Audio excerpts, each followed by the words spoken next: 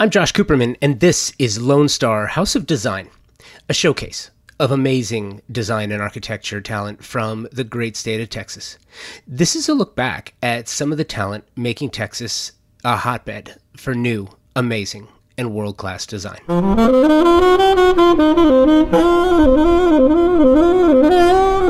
The first episode of Lone Star House of Design featured an amazing designer and a really good friend. Tracy Martin Taylor is the principal designer behind 1111 Design. She's also a former boss of mine. When I lived in Dallas, Tracy is a creative mind like none I've met before. Her creativity is immense, her compassion even greater, and her skill as a business owner is why Tracy is so successful in this, her second career.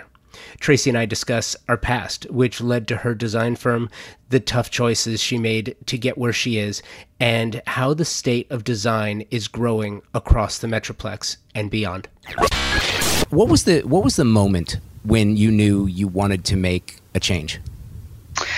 Well, I had kind of had a career in marketing, and then when you and I met in broadcasting and radio sales and marketing, and throughout that time, I definitely had a passion for interior design and had, been very drawn to it. And throughout like my other career going on, people would ask me to do a little project here or there, so I kind of always had that going on. And in about, I think it was in 2001 is when I formed my company. And it was just mainly, I'm going to put this together so that if I get bigger projects, it can, there's a business for it. And I didn't put a ton of thought into it, but I had that going on the side and did a project here and there. And as I was, when I was working for Clear Channel and they, started changing things around and doing some layoffs at a certain level, I knew that was coming. And I was kind of ready. I was ready to not do that anymore and try something else. And so when that did happen, I can tell you the moment that I had the realization that I wanted to do this was I had left Clear Channel and I was getting, talking to people about consulting and some other positions. And I was literally sitting on my sofa on a Saturday afternoon waiting for someone to come by because we were going to get together. And I thought, I always thought when I retire, I would be an interior designer. Like I would just do this for real and take my company and really push it. And then I thought, and I think I even said it out loud, like to myself, I think, or maybe I should just do that now. Maybe that's what this is. I kept thinking it would be later, and I thought, oh, maybe this is it. I think I'm going to do this. And I thought about it, and over the next week, literally, I ran into different people, and I ran into a friend who was building a new house, and she said, what are you going to do? And I said, I'm thinking about really doing this interior design thing full time instead of just regionally. And of course, she knew I did that. She said, I want you to do my house. And I said, okay. And so long story short, there were 4 different people in a matter of 7 days that I crossed paths with that said, hey, I want you to do my nursery. I'm having a baby or this or that. And by the end of the 7 days, I was sitting there going, I've got 4 projects. And I thought, okay, I guess this is meant to be. I threw it out there and it came right back, and this is what I'm going to do. And so I really, I built a little bit of a team and just started taking on projects. During the next couple of years, I also went into publishing and joined the Dallas Morning News team and was there for 2 years working on different publications. And it was great because it was very much in line with what 1111 was. And my target was, I had luxury brands on the publishing side, and that's a lot of, who your client base will be in interior design a lot of the time. So it was kind of a good parallel. And I just slowly kind of grew the company while I was there, and knowing I would check out of there in about 2 years. I did that, and then it was just full speed ahead. And I've been doing it ever since. But it's very much been it's just put before me. You know, it's just like I just throw it out there and okay, here it is. I guess this is what I'm doing. And, you know, I've followed that passion. Did you find yourself kind of hoping that it would happen sooner rather than later so that you could go do this? Because it seemed like you had been thinking about it for quite some time. Definitely. And I will say, when I left Clear Channel and I started, you know, really focusing on 1111 and growing it, I did that for about, I want to say 4 or 5 months before then I got a call from Dallas Morning News about this general manager position. And I thought, wait a minute, no, I'm not doing that. I'm doing this. And it was one of those things where, I mean, this sort of made me an offer I couldn't refuse. And I kind of saw it as, you know, this is a growth opportunity. And largely what I did there was I was able to create products and content, which is sort of what I see as the parallel of everything that I've done in my career, be it when I was in marketing and music marketing, and then being at the stations and then in publishing, and then interior design. It's all about, I get really geeked and excited about my audience target. And I even asked you that about this interview. I said, who's my target? You know, because I want to know, you know, who am I talking to? And when I was doing marketing, you know, whether it was, you know, just whatever particular promotion or thing that was going on that you're trying to promote, I'm always thinking about, who do I want to reach? Who is this going to be important to? And it took me a while, once I was really entrenched in 1111 design, to realize, oh, that's the parallel. I mean, that's what, you know, as diverse and as different as my career has been in its little, you know, decades, it's like, that's the thing that runs through it, is I adore, you know, being able to speak to a specific target and reach them and have them understand what we're trying to say. And to me, that's what I do in interior design. It's just with interiors, you're creating a space that represents the homeowner's personality, their lifestyle, or if it's a commercial property and like a restaurant or something, then it's about communicating the brand and the personality of the brand to who's going to see the space. So it's kind of very similar in a weird way.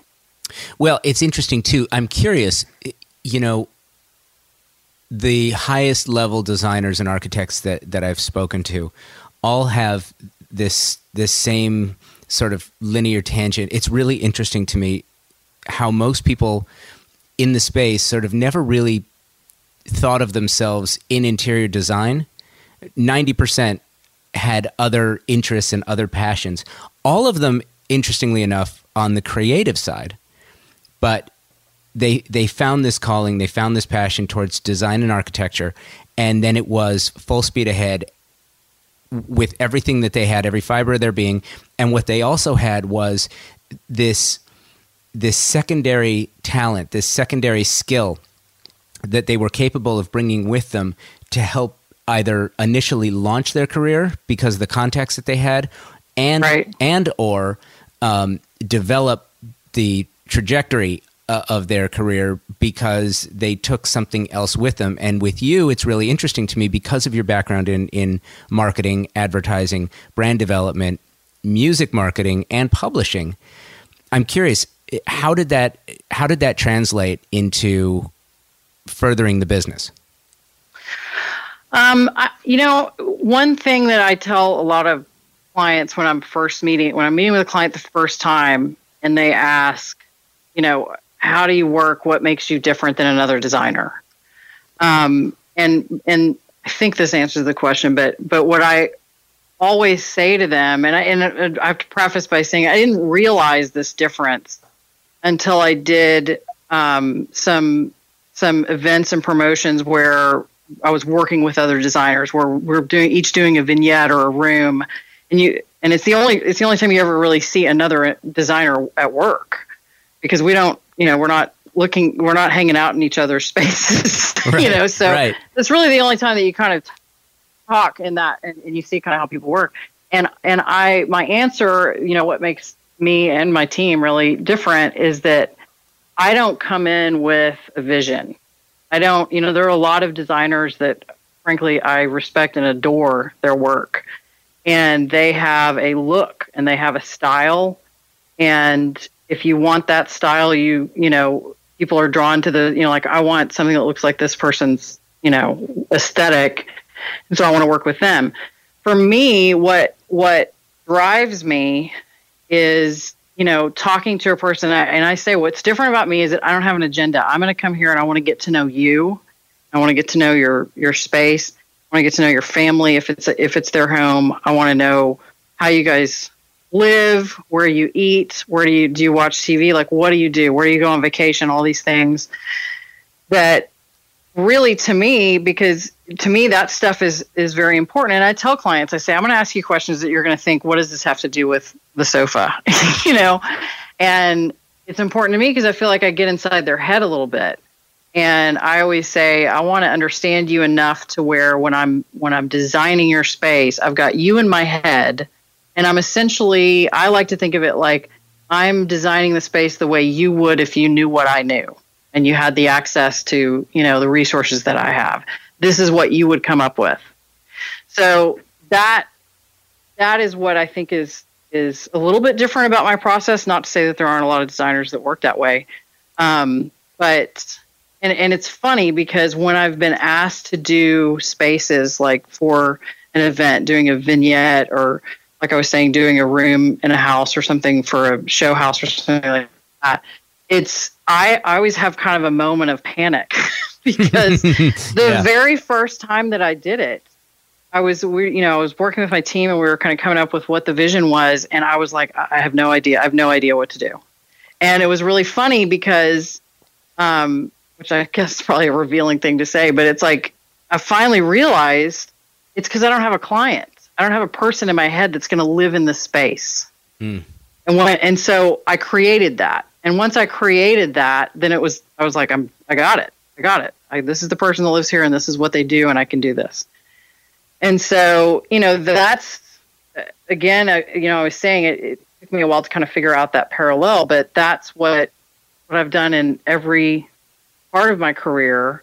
And it's really what I dig. I mean, I love that. I love having a team and getting to a goal. And, there's nothing better than making that client happy. And there's nothing better to me than, somebody living in their space and calling you, 2 weeks later and going, we love this. Like, this has changed our life. We love it. That's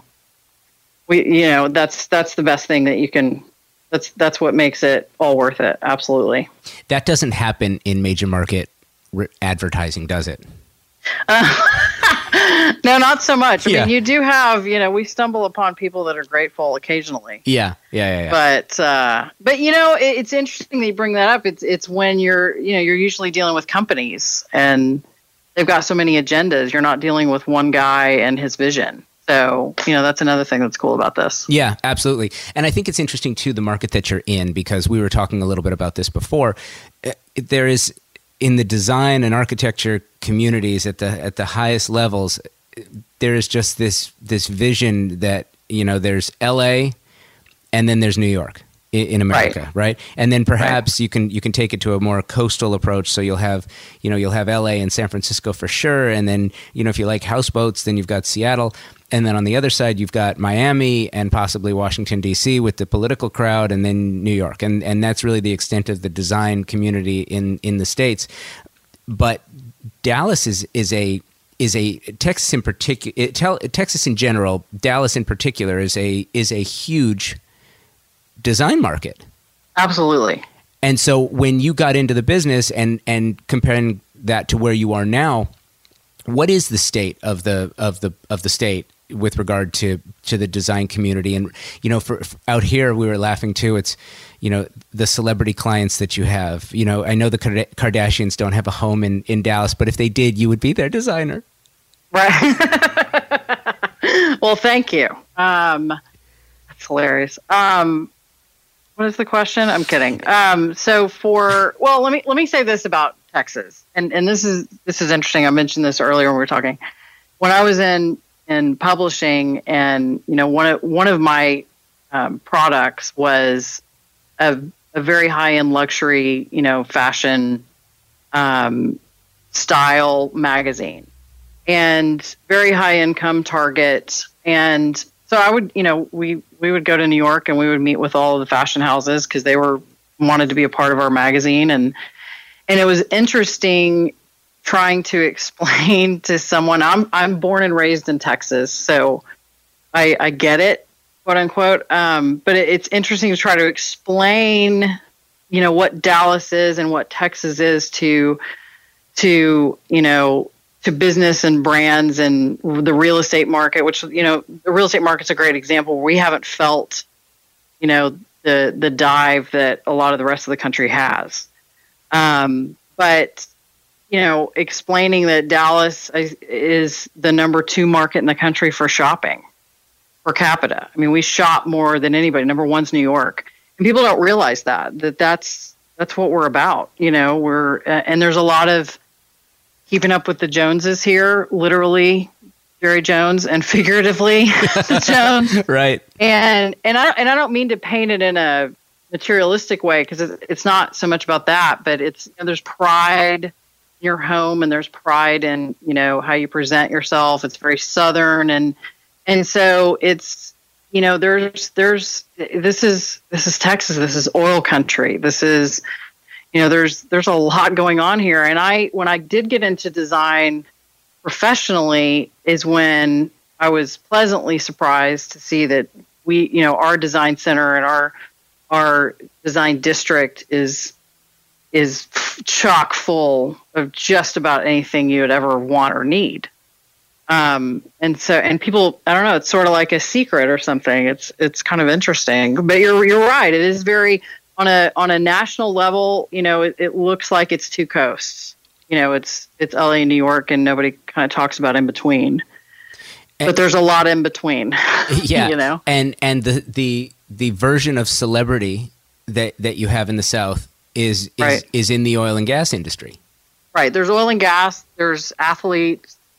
We do have a lot of celebrities that have land in Texas, like just ones that would, surprise you. They're easy enough to dig up to find out, but where, that's pretty common, because this is where you can, we're huge. You can buy a ranch here and be in your own space and not be bothered and have a beautiful piece of property. And that's, I think people would be surprised to know how many celebrities that maybe don't call this their home base, that they have a place here. Cindy Applenapp Yates is the principal of Cherma Design Group, an award-winning design firm in Houston. Cindy goes into the game a bit later than most. The family came first, then the business. Cindy and I sat down at the Kitchen and Bath Industry Show in Las Vegas to talk design. Remember industry shows where we could actually go out and see people in public? We'll get back to it. Anyway, the Kitchen and Bath Industry Show in Las Vegas, we talked design, trade shows, and the uniqueness of Texas, which makes designing in Texas so much fun. This is Cindy Applenapp Yates. Whenever I get a chance to sit down at a trade show like this, I love it, and I'll tell you why. Why? Because this is where people can be most creative. The inspiration here, it's not like traveling, right? It's just sort of like in your face, every corner, 5 square miles of nothing but new product. I love it. Do you like that? Oh, it amps me. I mean, I come away, I can't sleep at night. I come away so enthused and so effervescent, and this, what I'm seeing is like oozing from my pores, and anybody, God bless them, that has to sit by me on the plane home, it's just like, really, lady, enough, I mean, I'm so amped because I'm going to get to engage some of these new ideas and new products in my work. Like, I'm going to get to bring this home to my clients. Yeah. So what do you get from a show like this? I get to see the creativity of the best in our industry, the best of the best from, all the innovations that are available to us now. Like, what a great time to be alive. What a great time that home space is getting so much attention. Like, oh my goodness, it's super exciting. And then I get to see the designs of people I follow, the people that are iconic to me. I get to see them. I get to rub shoulders with them, sometimes meet them if I don't fangirl out too badly. Do you do that? I do that in the worst way. Yes, it's not good. It is not good. I think that's great. I'm not cool. I have no game. See, but here's the thing. I haven't met many designers, creatives who don't appreciate the fandom and the people coming up and saying, hey, look, I really appreciate what you do. I don't see that much in the industry. Do you? I don't know.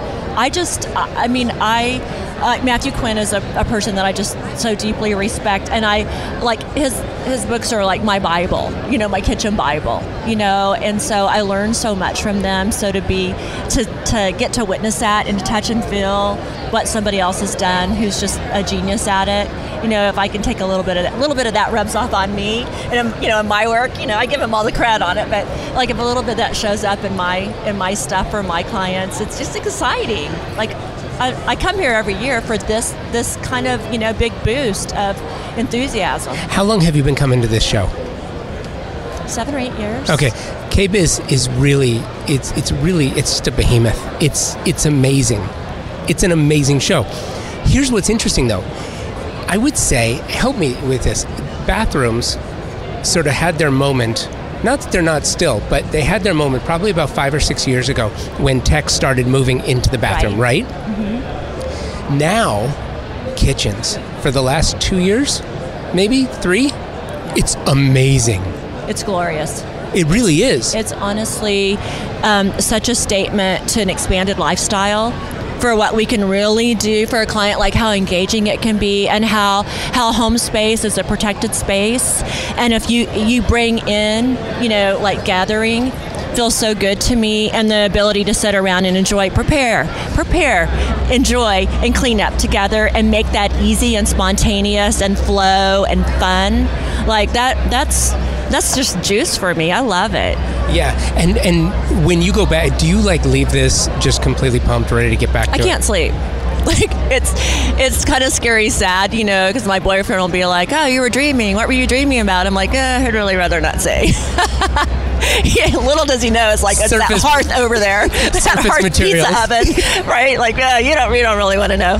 Well, it's funny because we're in the Decor booth, and Decor, what Decor has done with the new line is really amazing. It's beautiful, but it's more than that. It's tech, right? It's thoughtful, it's purposeful, right? It's intuitive, and Decor, Jenn-Air, Sub-Zero, Wolf, Miele, Thermador, Gaggen. I mean, everyone's got their own. They got their own line. They got their own lane. There's a special approach and a purposeful approach to product now that I don't remember existing in the business before. I think they're really anchoring in on the consumer and the consumer's needs and really catching like how significant they are, like what a significant investment, what a long-term investment. We're building cabinetry around their dimensions. So I think they're really getting what they do for a consumer. I mean, we start with appliances generally. That's one of our first selections. Really? Mm-hmm. That's where you start your... Yeah, well, it's the price of a car. Or more. Or more. Yeah. Yeah, right? And you know what? This is actually a great place to start, even though we're a couple minutes in already. Tell me about the state of design in the great state of Texas. Wow, I'm so lucky to live in the market that I live in and get to work and play in that market because I live in Houston, and in the great state of Houston, I'll just call it that for you. It's a really diverse city, and it's the price of living is low. Our homes are big, so we get to do big, massive kitchens, which is so fun, and it's a friendly environment. It's really family-centric environment for the most part, and people are open-minded, and they're from all over the world. So So there's a lot of different styles. So we could be working on something, country French, and then something Moorish, and then something super contemporary, and maybe, something kind of traditional. All those things could be on our work tables because we have such a diverse group of clients, diverse architecture, and that's just our play space. So I think it's a really great place to be a designer. What I also think is interesting is how the appetite for style has changed, and it's changed dramatically. And what I'm noticing talking to designers all over the state, be it Austin, Dallas, Houston, homeowners are more adventurous than they have been in the past. In the past, it was very traditional, very ranch, very flat, spread out, very, very safe. It's not like that anymore. It's not. They're looking, my clientele and what is I'm enthusiastic about is I like a little glamour, a little sparkle, so I'm loving all the metal and the different types of finishes. I love cabinetry, and so this thing that a homeowner is going to touch every day needs to feel marvelous in their hand. So it really matters to me, their hardware and the finished detail that's going on. And I want it to be spectacular looking for them, while being completely functional, easy to care for, easy to clean, and long-lasting. And I think, too, what's really surprising to me, I don't know why it's surprising, it shouldn't be. Texas in general, Houston in particular, is a large metropolitan city, fifth or eighth largest city in the country? I think it's about fifth. Yeah, so it's a large metropolitan space. I think, having lived in Texas for as long as I did, I'm constantly surprised because it is not LA, it is not New York, it is not Chicago, it is not Miami, right? It's its own. It is its own. Yeah. And because of that, there's an appetite and appreciation for doing things differently. And I think it must be interesting for you, as rapidly as the city is changing. How is it changing? Who's coming to Houston? Who are your clients? Are they long-timers, or are they new to the area? It's everything. It's everything.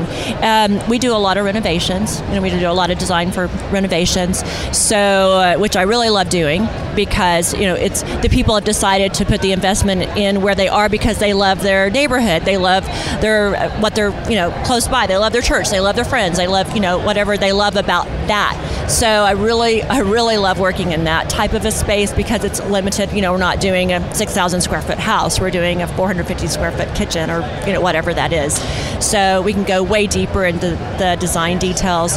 The people that we're getting are from all over the world. And then a lot of them are native Texans that are generationally Houstonians. So to answer your question, Josh, it's just a mixed bag of everybody. And what I think is interesting too is you have not been spared the weather issues, natural disasters, the fact that with climate change, whatever the reason, with climate change comes a new set of challenges, right? It does. So as a designer, how have you approached, people just, when you mention Houston, Harvey was a big thing. It was like Katrina in New Orleans. It's something that you remember, and something that it's transformative. It does change the way people live and the way people think about home, because home is the most valuable thing you have. And Houston is a really interesting city because, as opposed to New York or LA, it is one of those cities that was built sort of inside a loop. You have the suburbs outside the loop, but you have the main body of the city inside the loop. Right. And you talk about neighborhoods, and people love their church, and people love their neighborhoods. So people are spending more time in and around their home. And we'll get into co-working in a minute, but home really has become the central part of lifestyle again. Very much so. And as a designer, your role is even more important than it ever has been. Yeah, I really take that role very seriously. Like, a home is a sacred space for my clients, and I feel such a commitment to them, and I'm honored to be invited in. So I really pay special attention to what their needs are, what will protect their investment, what will be functional and beautiful and purposeful and meaningful for them for a really long time. I think the greenest thing I can do is to have something that lasts for a really long time. Like a 20-year kitchen should be great, and it should sustain their lifestyle, also their architecture, and it be timeless. in how it performs and appears for them. Going back to what happened with Harvey, we had about 8 clients whose homes we had worked in that were destroyed by Harvey, and that was really, really hard. But I want to say I'm so proud of the resilience of my fellow Houstonians and the goodness of people. And Houston's just a great town. It's a great town to design in. It's a great town to build in. Great place to live. And I think we have the best clients in all of the world. So that's my plug for H. No, I love it. Now, you said something that was really interesting about sort of a sustainable approach, but thinking in terms of, a 20-year kitchen. Isn't it interesting, especially with appliances, that we went through this big box phase where it was like, oh, we'll go buy this, and then it looks nice because it's got the French doors and the pullouts, but it wasn't something that you thought about lasting a long time. It was something that you put in at the time, and then when its life was over, almost like a water heater. Right. We'll have it 8 or 10 years, and then we'll get a new one. We'll pull it out. We'll get a new one. Shove it in a new one. But people don't think that way anymore. No. That's not what this is, and I think that it's a great approach, but it also changes the way that you do your job. It changes the way that you do your business. Architects aren't looking at a 30 to 40 year time horizon on a dwelling now. Now they're looking 50, 75, 100 years plus that dwelling is going to be around. Designers aren't looking at, we'll do this for 7 or 8 years and then we'll put something new in. It has to really change the way that you approach the work. It does. Now, I have the aesthetic that I think things look better when they're used. I want that comfortable feel. I want it to look elegant, but I think, it's like a woman gets more beautiful with age, right? Of course. Right? Of course. So knocking the polish off a little bit, having good hand to it, having good finished materials that patina just a little bit, that just looks like somebody lives here, right? That's my personal aesthetic. I like that. So when we're talking about appliances and about building a kitchen space around it, most likely we're going to panel the doors and we're going to do a metal insert and we're going to do something super special to it. So I need it to last, right? Because this is not getting ripped out in 8 years. It's not like we're going to change this, reupholster the sofa, right? There's, we do a lot of interior finishing, so there's good, better, best in all categories of soft goods. A kitchen, to me, is in the best category. It's got to best serve the client's needs, be lasting, but they are so expensive to do. That's one of the most expensive rooms in a home to do, obviously, for all the function and feature and stuff that goes in it. So it's got to last. It does. I don't want that phone call, right? Oh gosh, no, no. But what's Right. interesting too is, and to their credit, the manufacturers have realized this too. And I tried to put myself in the mindset of the manufacturer, right? Because it's like with automobiles, cars. You're not going to change out a car every 3 years the way that you maybe did at one point in time, right? Right. Most people, I don't think, do. And appliances where it used to be thought of in that way, the manufacturers have kind of realized it's like, you know what, we're going to put more time and effort and style and quality into the product itself. It costs more, but it lasts way longer. It lasts longer. We do something else too, because we have a large footprint in my market in Houston. We oftentimes do what I call a super pantry or a dirty kitchen or a secondary kitchen. We'll have the pretty show kitchen out front, which is still usable and it's pretty entertaining. And then the really more hardworking one is behind it. So we're generally putting 2 full appliance packages in a main kitchen space. Interesting. I did not know that I didn't really understand that was a thing in Houston too. It's a thing. Now, in Southern California, it's a thing, and it has been quite some time because we've got kosher kitchens. Right. Asian clients want the kitchen for show, and then the working kitchen, with grease splatter and smoke and odors, and it's in another spot because in some areas you have the footprint to do that. Right. I think it's interesting. So, when you see that, is it to have a kitchen to show and one that's a working kitchen? Is there another reason for it? Oh, yeah. Okay, so it's like all that stuff that you keep out on your counter, because, most times our kitchens are in big open spaces now. There's no walls, and, it's all together now, right? So the one to show, one to go kind of effect. And, the things that need to air dry, like your Cuisinart blades and your juicer and your, could be your sippy cups or your sport bottles, and that the dishwasher just doesn't dry, right? Or you don't put them, or your knives, or that kind of stuff. Maybe something that's a little unpleasant to look at, like your trusty rusty toaster that you just can't get rid of, that you've had since college. Or it could be, if you're not me, ever not once, proofing bread on the counter or making cupcakes for your second grade party or whatever, the kind of stuff that you need to leave out.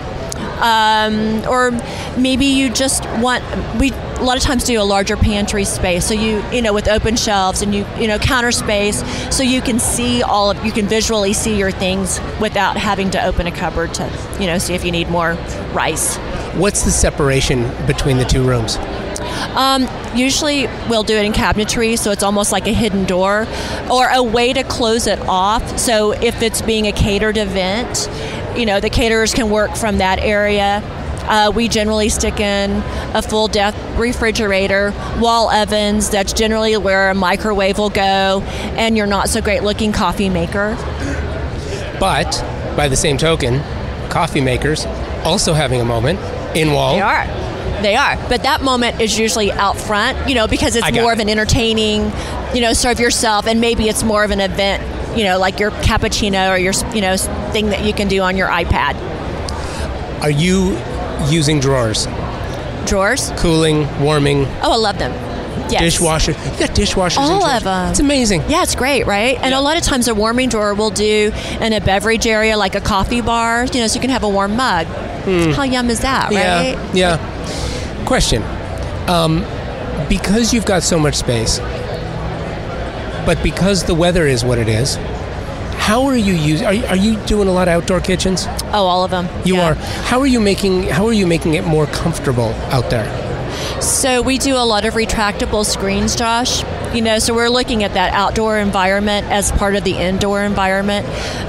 We'll do wall hung heaters or outdoor fireplaces. Sometimes we'll do ventilation outside. We'll actually cool the outside. So if you can change it by 10 degrees, that's a significant difference. For in our market. So that space is as important as an indoor space. Do a lot of retractable doors, or the doors that accordion back. So there's the inside out and the outside in is a big deal. And I just think about it because you have issues too. You have heating, you have hot, you have cold, you have crazy humidity. We do. And bugs aren't such an issue. Oh, bugs are an issue. Are they an issue? Yes, okay. We have mosquitoes. Okay. And flies. And then the reason we do a lot of screens is not just the mosquitoes and flies, but it's also like the other things. Like I had a possum in my house once, so I know about this. You had it in your house? In my house. Okay. So so other things can come in your house. I'm just saying, if you're like open to the big wild outdoors. It's funny that you say that though, because I live at the beach and we have possum. I have this picture of a mama possum with 9 babies hanging on her, stuck in the morning glory, trying to get out of the morning glory. I took a picture, closed I can't help you, ma'am. Yeah, I know. There's nothing I can do for you. I had a great chat with Allison Crawford, founder and principal designer of her eponymous firm, Allison Crawford Design, in addition to Hotelette, a design vacation rental company. Allison is a highly praised Austin-based designer with a truly unique background and a story about design, business, and real estate. Allison is active in design and real estate investment. She's both a creator and an entrepreneur. I truly enjoyed this conversation with Allison, and I hope you do. And I hope you do as well. Allison is a master creator who blends and bends style to create livable luxury. There's sort of that right brain, left brain thing where you have two personality types. You have the creative type, and then you've got the business type. You really do straddle both. You are a hybrid of both, and I find that really interesting because you describe yourself as this. I mean, good Lord, you can wear a lot of hats. You're a real estate agent, you're an investor, you're a designer. So you describe yourself as a designer and an entrepreneur, and you truly are. And that sort of leads into how you built your practice. For sure. And I think that part of the reason why we've been successful is because I do have the business side. Right. And when you're working with, especially with Allison Crawford Design, when you're working with clients that are high level executives or celebrity types, they want a certain level of professionalism and they want it to be run like a business. And so I try to run Allison Crawford Design as a law office or a CPA office, so that everything is streamlined and people know that this is a real profession. This isn't just like my little side hustle. Customer service is a huge part of our culture. We want to over deliver and over communicate with our clients because they are most likely hiring us to take care of everything. Yeah. So that is the premise, right? Full service design. Mm-hmm. Okay. Mm-hmm. Mm-hmm. Some people will call me men in construction will just think that I'm like a color picker, but there's so much more. There's so much more to it than that. And we really value great, extraordinary customer service. So let me actually back up a second, because I think you touched on something really important. And I hate to stereotype, I really do. But having lived in Dallas and having worked with the trade on the construction side for as long as I have, do you have issues getting past the female-owned, not just a color picker, that you know your stuff top to bottom and you know what you're looking for and you know what you want from the trades. And sometimes, and again, I do hate to stereotype, but sometimes with the trades, men in construction, it can be an issue for women sometimes. It is. And I try not to let it bother me. And I also try not to get super defensive about it. Okay. Yeah. Because it doesn't help. I mean, so it doesn't help for me to come unglued on them about it. So how do you get around that? And does that go back to the business side of it, where you realize that everything's a negotiation? For me, it is about knowing how much I've accomplished and how I run the firm, and I just try to keep putting one foot in front of the other and try to represent female entrepreneurs the best that I can do. Because for me to come out and say, oh, you're treating me that way because I'm a woman, isn't really going to, most of the time, and all the time, it's not with the client, it's with a third party, it's with a vendor, it's with someone in construction. And so I don't want to ruffle feathers in front of clients. Sure. But at the same time, so if I do say something that's behind closed doors, and it's my choice to leave that project. Right. And at the same time, so that's on me. Yeah. If I feel like it's so bad, I just leave. And there are some people that I won't work with. And there are some contractors that I won't work with because they don't deliver on time and they don't deliver a product that I can be proud of. So I think one of the big things with interior design is finding those vendors. That takes years to create those relationships. Boy, that is so true. That is so true. And it's interesting that you say that, because I think that's one of the truly overlooked details in design. And, many times you'll have someone who, you've seen this before, someone will design their own house or the house of a friend and then go hang a shingle. It's like, hey, I was really good at this. People like my style and my aesthetic, and I know how to pick colors, and I know how to do this, and I know how to do that. So they hang a shingle and they go want to be a designer, and then they run into a buzzsaw when they do actually get that big client who has expectations. Right. And, for sure. And part of that really is having the experience and having the chops and having been doing this for a while to be able to pick your trusted vendors and to pick your trusted partners so that that they're going to deliver in the same way that you do. It's huge. Right. And to get those vendors to show up, because Right. that vendor is probably going to work with me over another firm that doesn't have as many projects going on, because we're in a really competitive marketplace right now. And there's a lot of construction in town, a lot of people redoing their houses. And so there is, we have a supply and demand issue with these vendors. So you really have to give these people a lot of work so that you're in the front of the line at all times. Yeah, and it's interesting. I want to get back to that in a second. I wanted to ask you about Hotelette. Tell me about this. So I love to travel. I've been to all 7 continents. I love real estate. I am a licensed realtor. I don't really practice, but I think it's important information to have when negotiating deals. And I love interior design. And so I was at Legends in LA in 2016, and we stayed at an Airbnb in West Hollywood. And that was my first time staying at an Airbnb. And I was kind of like, this is weird. We're staying in someone's house. It kind of smells like their cat. Their refrigerator is full of condiments. Yes. Like, this is kind of gross. And I thought to myself, why isn't there an Airbnb chain that is in multiple markets that has high design like boutique hotels? So I did a little research, and there wasn't anything like that.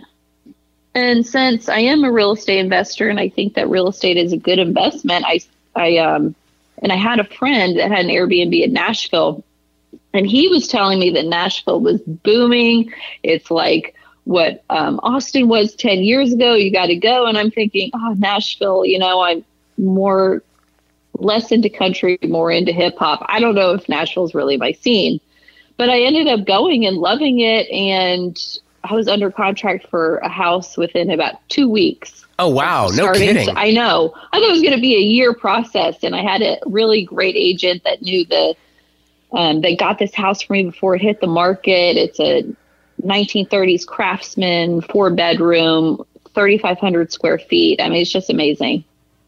So started there, ended up moving to Nashville for a few months to redo that. And then we opened Hotelette Austin in 2017, and then Dallas in 18.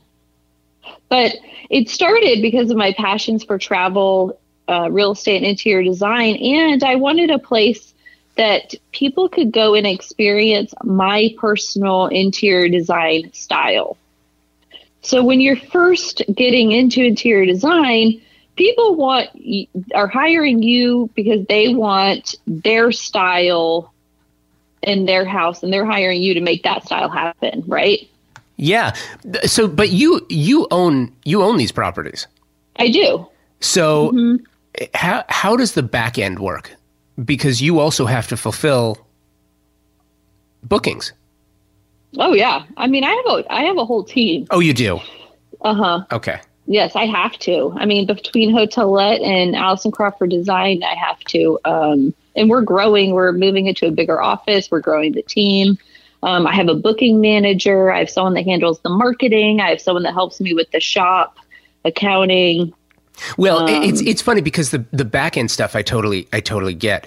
For me, I would think, the trouble is how hardly used properties like that are. People come in and they play hard.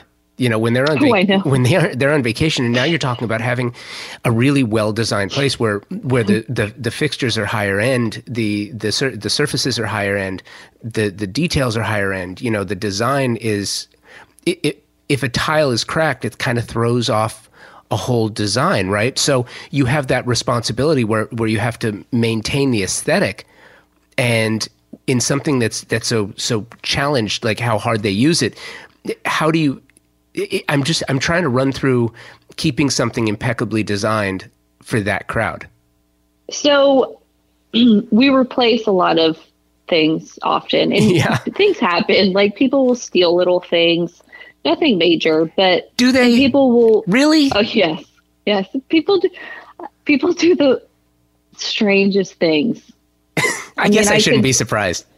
I mean, I can tell you some really strange stories about guests, but I'll save that for a different day. See, now that's all I'm going to be thinking about now. It's like this hidden part of my life that I can't share because right. No, I get it. It's bad press. Yeah, no, I get it. I get But it. I was thinking if I ever came out with like a memoir, it would be behind the scenes of running an Airbnb. Oh my gosh, you totally have to do that. A horror stories you totally have to do I that at know, some point. right? Yeah. No, you do. You do. But back to the maintenance and the design. And here's the other thing. When you design for something, tastes change, trends change. How do you have your design style. At the same time, when you're dealing with different people, and you almost have to stay true to not trendy but trending ideas in design. How often do you have to do a refresh? How often do you have to do a changeover? How often do you have to paint the walls? How often do you have to, with something like that? It's tantamount to a rental, is it not? Right. Oh, right. For sure. I mean, we have groups in all of the houses every single weekend, and then weekday guests about 50% of the weeks. So we're always replacing sheets and linens and duvets and painting. We're painting a lot because I love bright white walls and I prefer flat paint, and that's really hard to keep clean. It is. Yeah, it is. Yeah. And the beauty with trends is that I get to go in and redo rooms. So I'm going to be redoing some of the rooms at Hotelette Nashville and Austin this year, which is only going to create more content and more photos for the portfolio and keep things fresh so that guests are like, oh my gosh, I haven't been to Hotelette Nashville. I need to go back because I haven't been there in a year and see what they did in the guest room, or, I'd like to keep it fresh. So this is also a branding play for you. Oh, for sure. I mean, I've gotten so much press for Hotelette that I would not have gotten if it was a regular interior design project. A, because I could take risks and really represent my personality and my design style. And B, Hotelette is an idea that I came up with that no one else is doing at the level that I'm doing it across different markets and houses that I own and manage. And now I have the Hotelette shop. So when people go in the houses, then they can go home and say, oh my gosh, I have to have that pillow. So it's like an online gift shop. Oh my gosh. It's funny. I didn't even think of that. That's genius. Now here's a question. How many properties do you currently? 3. Okay. So when you do a refresh or you do a redesign, do you reshoot? So I'm going to. We actually haven't done it yet because, we've only Hotelette Nashville opened in 2017. So we haven't really redone any of the rooms. But one of my initiatives for this year is to redo a room every month and get all of the footage and the content and take videos and before and after photos. Oh, genius. Yeah. So that people can follow along on Instagram and with my newsletter and YouTube. And then have you figured out yet how you turn that into new business on the design side? Yes, because like I said, I've gotten so much press, Architectural Digest, Elle Decor, Domino for Hotelette, which translates into being in demand for interior design. So smart. Now, do you also have partnerships with vendors and product sponsors yet? So I have been working on that. And that is something that we're launching in this year, 2020. Oh, really? Eventually, I would like to do a furniture line. I would like to do a collaboration with CB2. They don't know that yet, so I'm just going to put it out in the universe with you. Oh, you know what? That is smartly done. Absolutely. Well played. I'm speaking at a CB2 event this quarter, and hopefully that goes really well, and then I can get in with them. So let me back up a second, because I have a technical question for you. Would you prefer to do your own signature line, or would you prefer instead, now that you have this platform, to do a marketing partnership or a brand development play with a company that has their own case goods, pillows, sheets? Because then you don't have to go through the hassle of trying to create it and trying to manufacture it and trying to be the one who is solely responsible for the aesthetic, for the idea and the creative. And then you're also not worrying about when somebody ultimately comes in and steals it and makes their own. You know what I mean? There's just such a difference between using your platform to market somebody else's products and going the full route and creating your own. How do you navigate that? So, in my opinion, and where I am right now with a lot of balls up in the air, I think that having a brand to partner with that handles the manufacturing and the ordering and the returns is a better play for me right now in 2020. Yeah. In the future, we might roll out an exclusive line where I find a manufacturer that can build everything, but that's a different animal, and I'm not there yet. Because that takes a lot. That takes away from interior design. That takes away time from me going in my speaking engagements. That takes away time from my family. I mean, I have a 5-month-old. Thank you, Tracy, Cindy, and Allison. This was so much fun, and I really appreciate the time. Please subscribe to the show so you can catch every episode of Lone Star House of Design and Convo by Design. Ask Alexa or Siri for help. Just say, "Hey Siri, play Convo by Design," and she will. Thank you for listening to this episode, and please make sure you subscribe to the podcast so you don't miss a single episode. You can also follow along convobydesign.com and at convobydesign with an X on Instagram. For show inquiries, sponsorship, and guest inquiries, email me, convobydesign@outlook.com. Be well, and until next week, keep creating.